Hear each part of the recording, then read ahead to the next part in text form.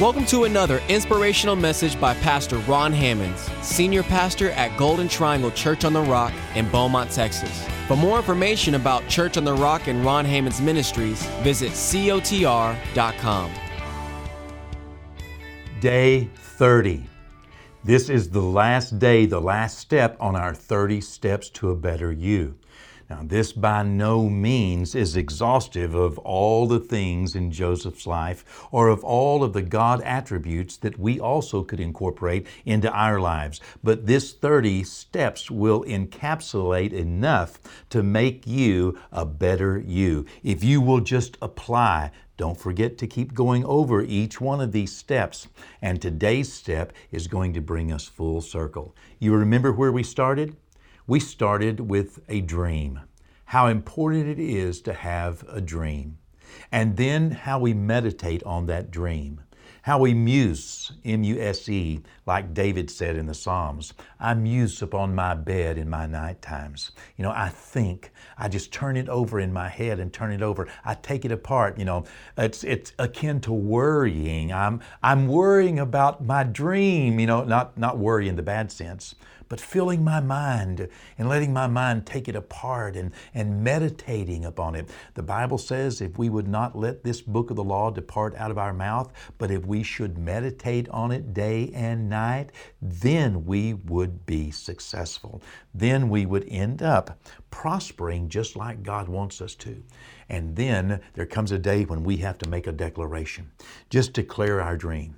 So that's that little rudder like James talked about. The tongue is a mighty member. It's like a rudder on a ship. If we can turn our tongue to a different course, if we just keep on making our confession and our declaration, listen, it will change the course of our life. It may take a little while for that big old ship or that big old life and that big old brain and head and all of the stinking thinking we've put in here for all the years. It may take a little while for this to turn, but our tongue, the Bible says, will change our life. In fact, the Bible says the tongue can change the course of this world. How powerful. We started with a dream. Today, we are ending the life of Joseph in Genesis chapter 50. We've been with him all the way from Genesis 37, when he had that first dream, all the way through all of his decisions, and all the way through all of his struggles, through his strategy, through his persistence, through his faithfulness, through him presenting himself well and participating, through all the things he did in bringing himself to the best him. And at this point, by the time we get to Genesis chapter 50, at the end of Genesis 50, Joseph is at the end of his life. We'll read the last few verses of the book of Genesis. Let me catch you up where we left off. Joseph had sent his brothers back to get their daddy and bring daddy down into Egypt with us.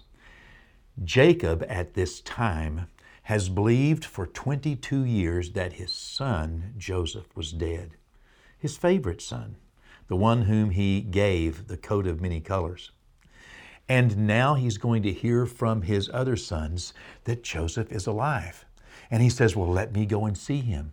And so they said, well, Dad, Joseph wants all of us to move down there because God has shown him there's going to be a famine for 5 more years. And so Jacob gets all the family together, 70 people in all, and he moves them down.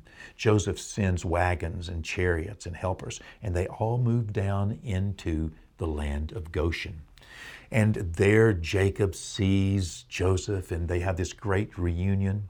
At this time, Jacob is 137 years old. Joseph is 40 years old. He's been in Egypt now for 23 years. And his dad is seeing him, 22, 23 years. He's 39, 40, depending on what time of the year it is. And so his dad is going to live there. He's so happy. He's going to live there and just be the happy, rich daddy of the second in command of all of the known, Egyptian empire. And so Jacob ends his days with joy, and all of Jacob's family, and as they continue to grow in the land of Egypt.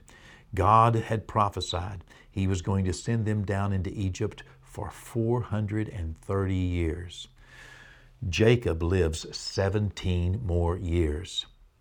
And when Joseph is 56, 57 years old, his daddy dies.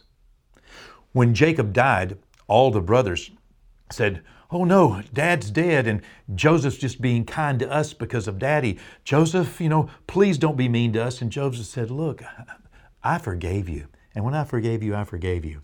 We're family. It's going to be okay. I'm going to treat you the same way I did whenever, Daddy was alive.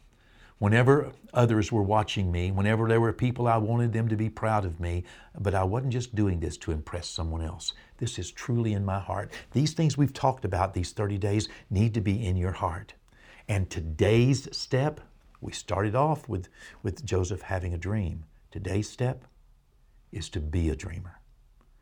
There is a difference between having a dream at some point in life and being a dreamer through the rest of your life.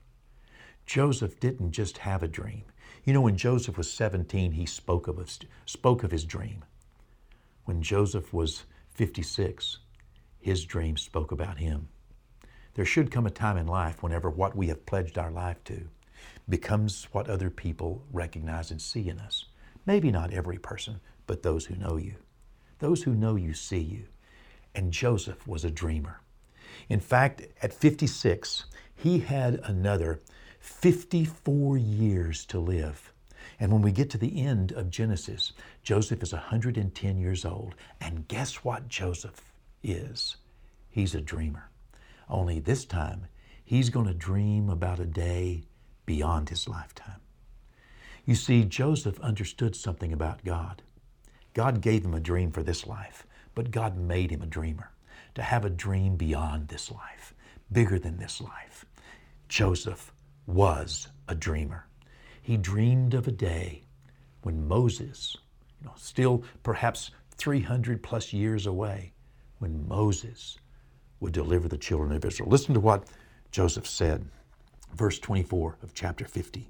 "And Joseph said to his brethren, I am dying, but God will surely visit you and bring you out of this land to a land of which he swore to Abraham, to Isaac, and to Jacob. Then Joseph took an oath from the children of Israel, saying, God will surely visit you, and you shall carry up my bones from here." He said, listen, God's going to deliver you from this bondage. God's going to deliver you from Egypt one day. And when he does, take me with you. Take my bones with you. Wow. Verse 26, the last verse in the last chapter of the book of Genesis. "So Joseph died, being 110 years old, and they embalmed him, and he was put in a coffin in Egypt." Joseph dreamed a dream when he was 17. But when he was 110, even with the last days of his life, he dreamed again. He dreamed that his greatest day was yet ahead. And indeed, it still is. You see, Joseph will be one of those that comes back in the clouds of glory with all the saints when Jesus returns for the church. This is what Joseph believed. It's what Joseph saw yet in his future. Be futuristic. Believe in a dream beyond where you are, but not just a dream for this life. But we need to be a dreamer so that when we draw our last breath on planet Earth, we can confidently say, like Joseph says, my greatest day is yet ahead.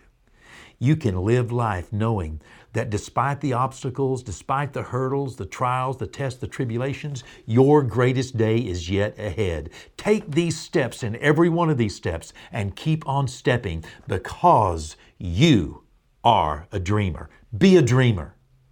Let's make our confession. This is the truth. Through Jesus, my Lord, I am more than a conqueror. I have the spirit of wisdom and revelation in the knowledge of God.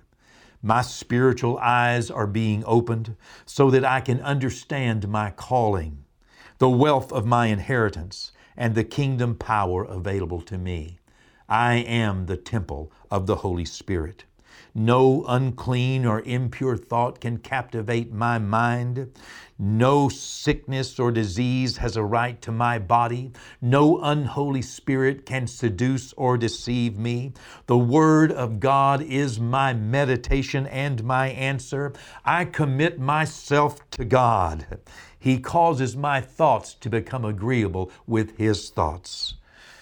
Because of this, everything I put my hand to will prosper. God has a plan. He will succeed, and I am going to participate. Keep dreaming. Keep taking the steps. Your greatest day is yet ahead.